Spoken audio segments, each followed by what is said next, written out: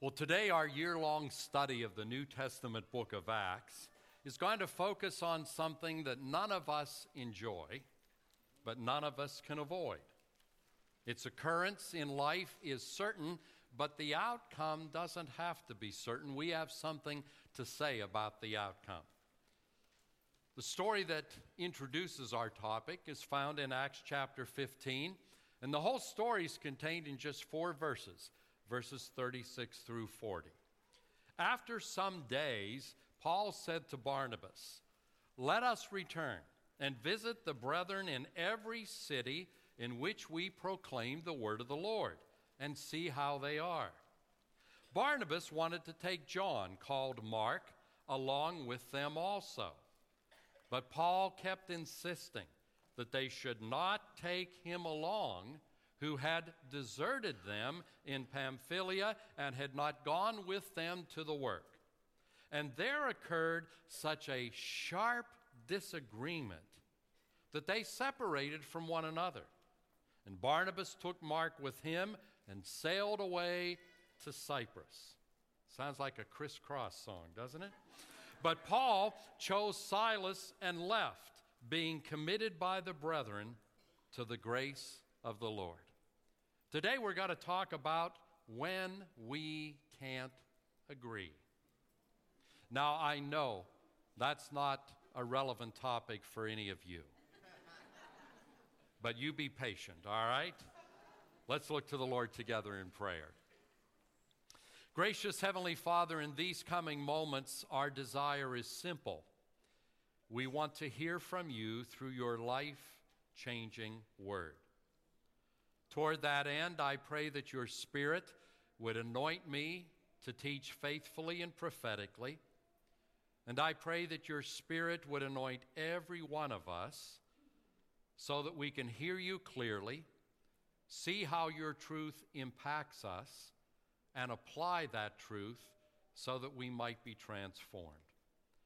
Father, as always, we pray these things for the honor of Jesus in his community and in this broken community. And we'll give you thanks in advance because you're a good Father, and we know you're here to bless your people today. So we give you thanks in Jesus' name. Amen and amen. And as we study God's word together today, may the Lord be with you. I've said this before. You know the next part. I'm about to say it again. God's word is an honest read. And by that I mean God makes no effort to cover up the struggles or the failures of his people. Quite the contrary, at times it appears that God goes out of his way to make the failings of his people a matter of public record. And Acts 15 is a case in point. The events recorded in this chapter remind us that even though we follow the same Jesus, even though we read the same Bible, even though we pursue the same mission, even though we seek direction from the same Holy Spirit, Jesus' followers are not immune to conflict.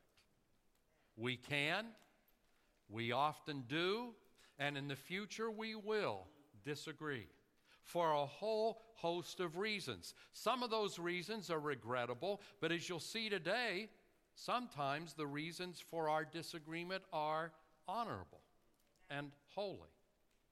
And today's story and its eventual outcome remind us of something else. While disagreements may lead us to pursue different paths, they should never lead us to pursue different purposes. Believers can negotiate different paths towards following God's mission, but we can never vary when it comes to our purpose. That's a God-given mandate. Now, Satan knows a great deal about today's topic. He knows an awful lot about disagreement and what the text refers to as sharp conflict. And he should know a great deal about conflict because he was the first to embrace it, and he's the foremost promoter of it in the universe. Satan is always sowing the seeds of division inside the church and in the culture at large. But inside the church, he knows that whenever believers fail to handle division or conflict properly, we pay a very, very stiff penalty. It comes in the form of damaged relationships, decreased spiritual power, damaged witness and credibility, and diminished joy. That's why when believers disagree, Satan offers weapons to both sides. He speaks to both participants. He's the foremost arms dealer in the universe, and he's always looking for willing customers. When disagreements arise, he wants to get us in the buying mood for what he's peddling. So, like many advertisers that we encounter on a day-to-day basis, he appeals to things like our insecurity. He appeals to our pride. He appeals to our fears. He appeals to our jealousies. And then once he's got us incited, he offers us specials on anger, resentment, bitterness, and an ample supply of what we now call hater aid and snarky comments. And you can sample Satan's wares anytime you want to. They're all cataloged in social media. Now, in contrast to Satan, when believers disagree, God offers wisdom to both sides, and he points us toward godly resolution. And godly resolution doesn't demand total agreement. And godly resolution doesn't create a winner and a loser. It's a win-win proposition. So Satan offers an inferior product line when we can't agree, and God offers a superior product line. But you and I know we don't always take the best offer on the table.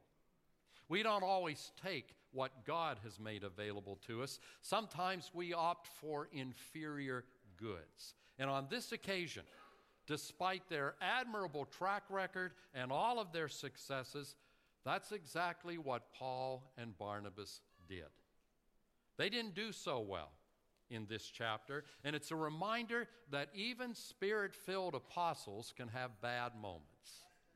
Okay? All of us have bad moments. Paul had some bad moments. Barnabas had some bad moments. Now, let's look at the occasion of the conflict. It's something every pastor experiences. It was a church staff issue. Barnabas' cousin Mark had accompanied him and Paul on their very first missionary journey as they shared the gospel of Christ with Gentile people.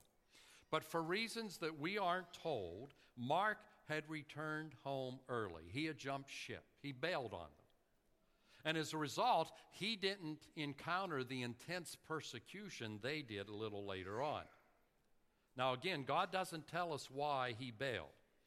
Perhaps he discovered what anybody in ministry discovers. Ministry is glamorous when you think about it. But when it comes time to do it, it's a lot of grind, it's a lot of grit, and it takes a lot of grace. Or perhaps Mark couldn't accept the fact that his uncle Barnabas was being replaced as the lead personality on the team by Paul. You remember when they first hooked up, it was Barnabas and Paul, the newcomer. But in Acts, it quickly becomes Paul and Barnabas. And sometimes, if you feel a family member is being slighted, you might own that and feel it more intensely than they do. I've seen people bear somebody else's offense like it was their own and carry it with them for a long, long time. So maybe that's what led to Mark jumping ship. Or perhaps he experienced something else.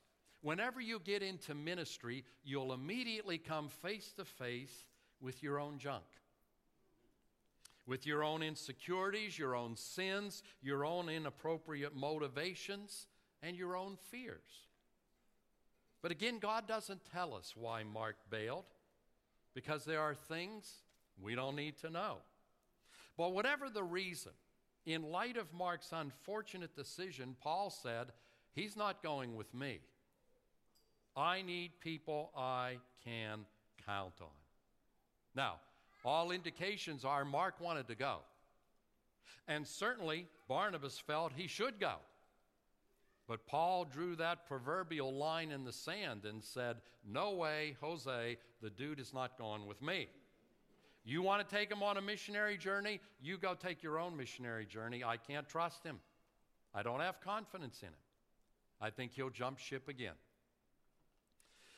And Mark's decision that led to this, and Paul's subsequent refusal to include him, reminds us that those who make a habit of living in the moment guarantee themselves future moments of regret. Have you noticed a lot of people live in the moment? They make big decisions based on what they're feeling right now. And they don't think, where might this decision lead me in a week, in a month, in 6 months, in a year? They don't consider the long-range potential effects of their choices. They just respond to their immediate fear or their immediate anger or their immediate fatigue. When I'm talking to folks who are facing major decisions, I always remind them, don't make a big decision when you're tired, when you're frustrated, when you're angry, because it's probably got to be an in-the-moment, bad decision. See, if you make decisions in the moment just to get out of an awkward situation as quickly as possible, you may erect serious barriers to the future that God intends for you and the future you desire for yourself. Now, I want to say at this point, we're prone to think that unresolved conflict is always unresolved because people have evil or inappropriate motives. But this story tells us otherwise. It reminds us that disagreement may flow out of passion for God's kingdom if that passion is expressed through different gifts and strengths. Now let me unpack that. Paul was passionate about the spread of God's kingdom to the nations. In fact, Jesus had called him to lead the charge. He was the point man. And for him, that mission took precedence over anything and everything else, including his own comfort and his own safety. And Paul's defining strengths were his uncompromised singular focus.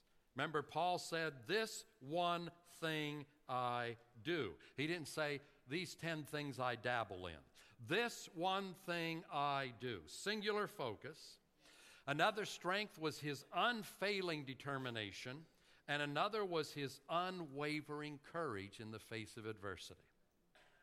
Now, Barnabas, he was just as passionate about the mission as Paul was, because he had faced the same adversities. He had made the same sacrifices, but his strengths were different than Paul's. His strength was his uncompromised focus on grace and his unfailing determination to help believers who were struggling a bit and to encourage them to get back on their feet and become everything God intended for them. You see, his name literally meant son of encouragement. And wherever you read about Barnabas in Acts, and you read about him frequently, he's always encouraging either the church as a whole or struggling individuals. In fact, you might recall Paul's ministry would have had much greater difficulty getting off the ground if it hadn't been for Barnabas. Because when the rest of the church said, that dude used to persecute us, we don't trust him, it was Barnabas who said, no, he's the real deal. You can trust him. So Barnabas was always encouraging. So I would put it this way. Paul's strength was breaking new ground. Barnabas' strength was helping broken people. So given those different strengths, you can see why both of them refused to compromise. God cares for the world, but God also cares for his children. Paul refused to jeopardize God's big mission for the sake of one believer. Barnabas refused to jeopardize one believer for the sake of God's big mission. Both were right. Both are acceptable motivations. There's another reason why disagreement doesn't always indicate evil. Believers can hold conflicting perceptions of identical realities. That's just a different way of saying two believers can look at the same thing and see two different things. In fact, 5 believers can look at the same thing and see 8 different things. Right? Why? Because of our different ethnicities, our different economies, our different nationalities, our different cultures, our different personalities, our different life experiences, our different backgrounds. We don't always see the same things, and that's okay. In fact, it's more than okay, it's valuable. That's why we value diversity. Because in a diverse community of faith, we have the opportunity to see things as others see them, and that increases our understanding. And Paul and Barnabas looked at Mark's failure, and they saw 2 different things. Now, in this case, when no middle ground could have been reached, and I think you could think of some compromises that would have worked, the 2 leaders went in their separate directions. They still loved Jesus. They were still fully committed to the mission. They still loved one another. But let's be honest, this was not their finest moment. They didn't handle this very well. But that being said, even though they separated when they didn't need to, they didn't make a hot mess of the situation because they remembered something. Paul and Barnabas refused to allow their disagreement to foster division and drama for the church. They didn't ask the saints in Antioch to take sides. You ever known somebody that wants their drama to be your drama? Yeah, that's a different sermon. Yeah. Stephanie says I need to preach that. Okay. I always do what Stephanie says, so. But you've experienced that, people dragging you into their drama. Okay? And why? So that you'll agree with their opponent? So that you'll agree with them. They want you to say, oh, well, you're right. I can see why you're having trouble with her. I can see why he's such a problem. Okay? People want to drag you into their drama. There's the title, Stephanie, Dragged into the Drama. Yeah. But Paul and Barnabas didn't do that because they knew it would divide the church. And they had read their Old Testament, which is the only Bible they had at the time. The New Testament was still in production. And because they'd read the Old Testament, they were both familiar with Proverbs 6 that says there are 7 things that God hates. He hates these things. And all of them show up in one form or another, some of them blatantly, some of them subtly, when we drag other people into our disagreements and when we try to win a dispute. Here are the 7. Pride. That's an easy one. It shows up in the need to be right, to have the final word, and to be the victor. The second one, a lying tongue. That shows up when we assume and broadcast things about our opponent that we don't know. When we impute motives to them. When we slant the facts in our favor. When we put the worst possible spin on their position and the best possible spin on ours and overlook evidence that weakens our position. See, I want to remind you a partial truth is a whole lie. So a lying tongue. Third, hands that shed innocent blood. Now you're probably thinking, I don't kill everybody I disagree with. So how does that one come into play? Well, there are a world of lost people out there that need authentic witnesses for Jesus. When we go on a crusade to defeat and destroy a brother or a sister, we ruin their witness before a watching world. And people who might otherwise have come to Jesus miss eternal life because of our silliness. And Scripture equates the failure to tell the truth with the shedding of innocent blood. See, there's more at stake than you being right. The fourth is a heart that plots evil. Well, that shows up when we think of how we can make the other person look bad and how we can come out on top. The fifth, feet that pursue mischief, like when you run to your friends with gossip about the other person. Sixth is a false witness who breathes lies. We've already covered that one. And seventh is one who causes strife among brothers. Now that's pretty easy to connect the dots. Because we don't want to let people be neutral when we're in a squabble, do we? And here's something I've watched people do. I've watched this for years.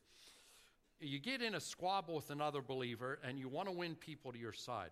So you go to people who aren't involved and you dump on them and they don't say anything because they really don't want to get into a fight with you. But what you do is you interpret their silence as approval. And then you go and say, well, I've talked to 7 people and they all agree with me. No, all 7 of them just didn't want to get into your dirty laundry. Okay? And that kicks you back into lying and misrepresenting the facts. Look, my first pastoring, I was the youth pastor under an old veteran pastor. And he had a lot of chutzpah. And one night in a board meeting, the church treasurer said, well, everybody's talking about this. And to my astonishment, the pastor said, Bill, let's be real. Everybody isn't talking about it. It's just you and your wife. Woo! Boy, you could have heard a pin drop in that board meeting. But that's what we do, right? We tell people if they don't say anything, we put them in the ally. They're with me column. So, to their credit, Barnabas and Paul rejected those 7 things because disagreement and conflict may produce disappointing results, but they never justify sin. God will never say, in light of the mess you're in, here's a free pass to sin. So as Paul visited Asia Minor, he didn't go around dissing Barnabas or Mark. Barnabas didn't crisscross Cyprus, dissecting Paul's character. Oh, everybody thinks the apostle's so hot, let me tell you. And Mark didn't become a lifelong victim, disparaging Paul as controlling and conspiring and cruel and a classic type A power-hungry egomaniac. Because all 3 of them understood there are bigger issues at stake than our petty pride. Their conflict notwithstanding, all 3 recognize that ministry is just God's truth coming through personality. So when I damage another believer's reputation, I effectively rob those that believer might have helped. My pride may deprive somebody else of God's grace. And that's a big issue. Well, because Paul and Barnabas handled this situation well, even though not in exemplary fashion, everything and everyone eventually turned out just fine.